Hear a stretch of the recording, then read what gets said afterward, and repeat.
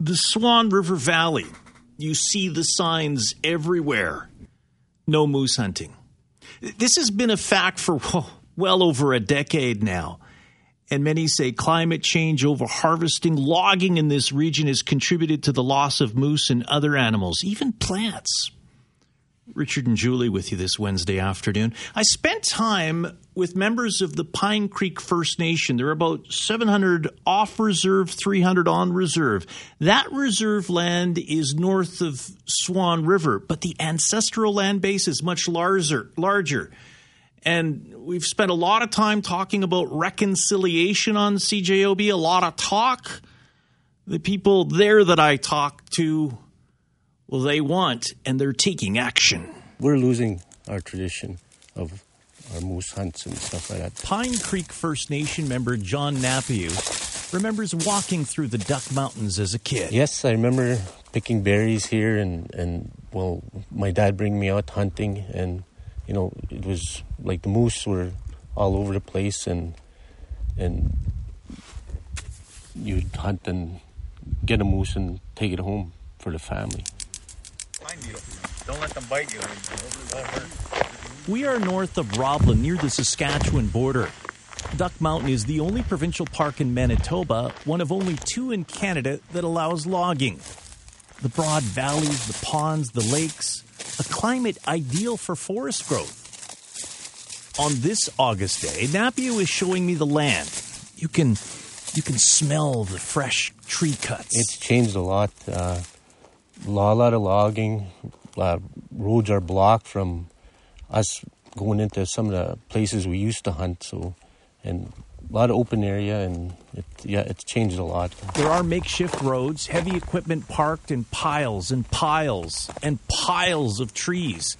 It's not clear-cutting, but almost. A few trees are spared in what is an area that takes us almost half an hour to walk through. Picture this like the way it was before the logging. Like it would, you would feel welcome here. You would feel at home. You would feel a sense of belonging. Now you feel like you're like a trespasser. You feel like you're an imposter, right? That's the tragedy of all this. Jeremy McKay is a policy advisor with Pinecreek. This is the ancestral lands of Pinecreek First Nation, and we share these lands with our neighboring First Nations, one of them being close by here, Tutanauzi Bing, or today known as Valley River First Nation. Pinecreek has launched a massive statement of claim against the Manitoba government and the U.S.-based firm Louisiana Pacific. The lawsuit alleges Manitoba has failed to fulfill its constitutional obligations to protect the treaty rights and has handed Louisiana Pacific timber rights without consultation and has essentially allowed the firm to do this since 2006 without an approved long-term forest management plan. Industrialization of our traditional territory.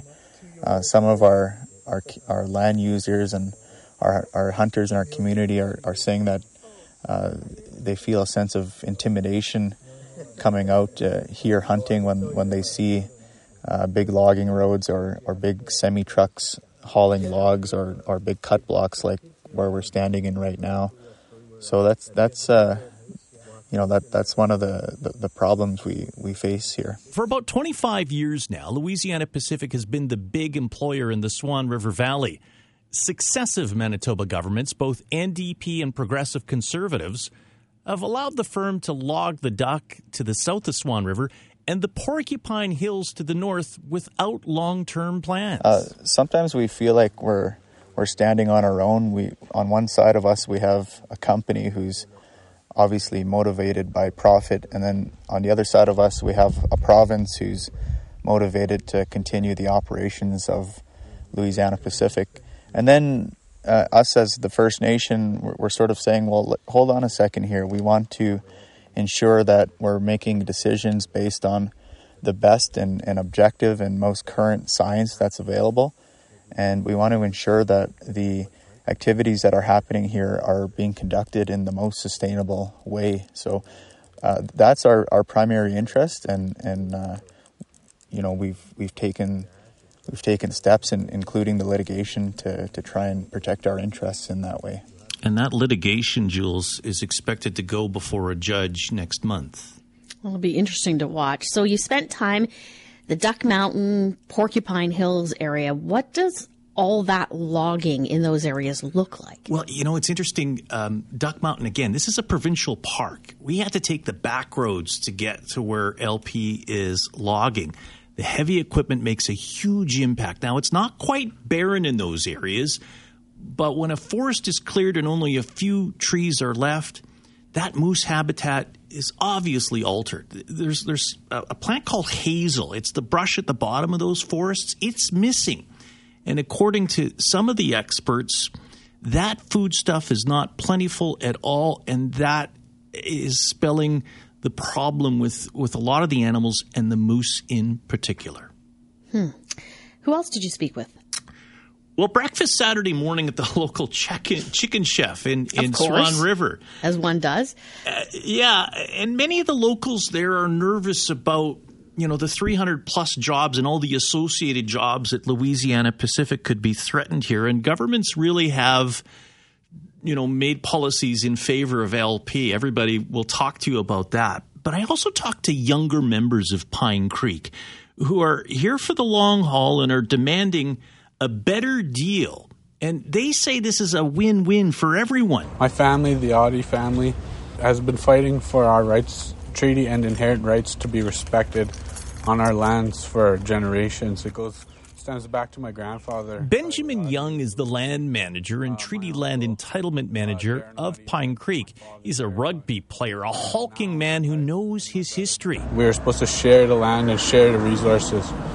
And in the 1930s, the federal government enacted the Natural Resources Transfer Agreement that encompassed Alberta, Saskatchewan, and Manitoba as a whole, without any consultation to the Cree and Anishinaabe nations of these lands. Focusing on growth opportunities for his people, he knows the importance of rights, of hunting rights, but also a portion, a cut, if you will, of the logging prosperity, and a meaningful seat at the table, plus research.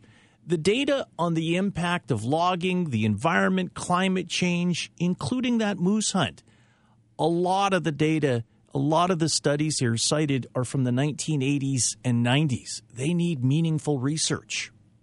Young says other logging companies get it. The forest management planning team of Niso Campuino Forestry Management Corporation. It's a limited partnership, company with limited partnership between the Swampy Creek Tribal Council and Canadian Craft. So that's one. Second, I sit on an advisory committee for Weyerhaeuser in Hudson Bay.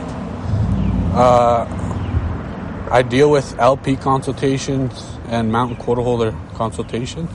And when it comes to consultations, in the past they've always developed a plan and brought it to us and have a timeline to do a consultation. With Niso Campuino, we own the largest forest management license in North America. So we're at the table developing the plan. We've created huge change, and that we're going to see coming to fruition in the next coming years. And every First Nation in the Swampy Creek Tribal Council has a seat at that table and is available to add their input. And Swampy Creek is the 8 northern First Nations who are really starting to take control of economic development and stewards of the land as well. Now, Julie, the Manitoba government, and we've seen and covered the stories over the last while since Heather Stephenson has taken over as premier. They're making deals now and announcing deals with First Nation communities. It will be interesting to see if this actually reaches the court next month. I did reach out to both Louisiana Pacific and the Manitoba government for a comment, and no response as of yet. But it's encouraging on the one hand to see a generation of young people from Pine Creek, 20-somethings that are, know the history and are doing something about it, using the courts to get it done. But an older generation that is working with other younger people that are not engaged in saying that moose hunt is so vital. And instead of going to the local areas, they have to go 3.5, 4 hours. And they want to bring that language and that moose tradition back, but they can't do it in this area right now. There's either not enough moose or there's that moratorium on the moose hunt, and they're saying this logging component, there has to be way better management and planning for that system.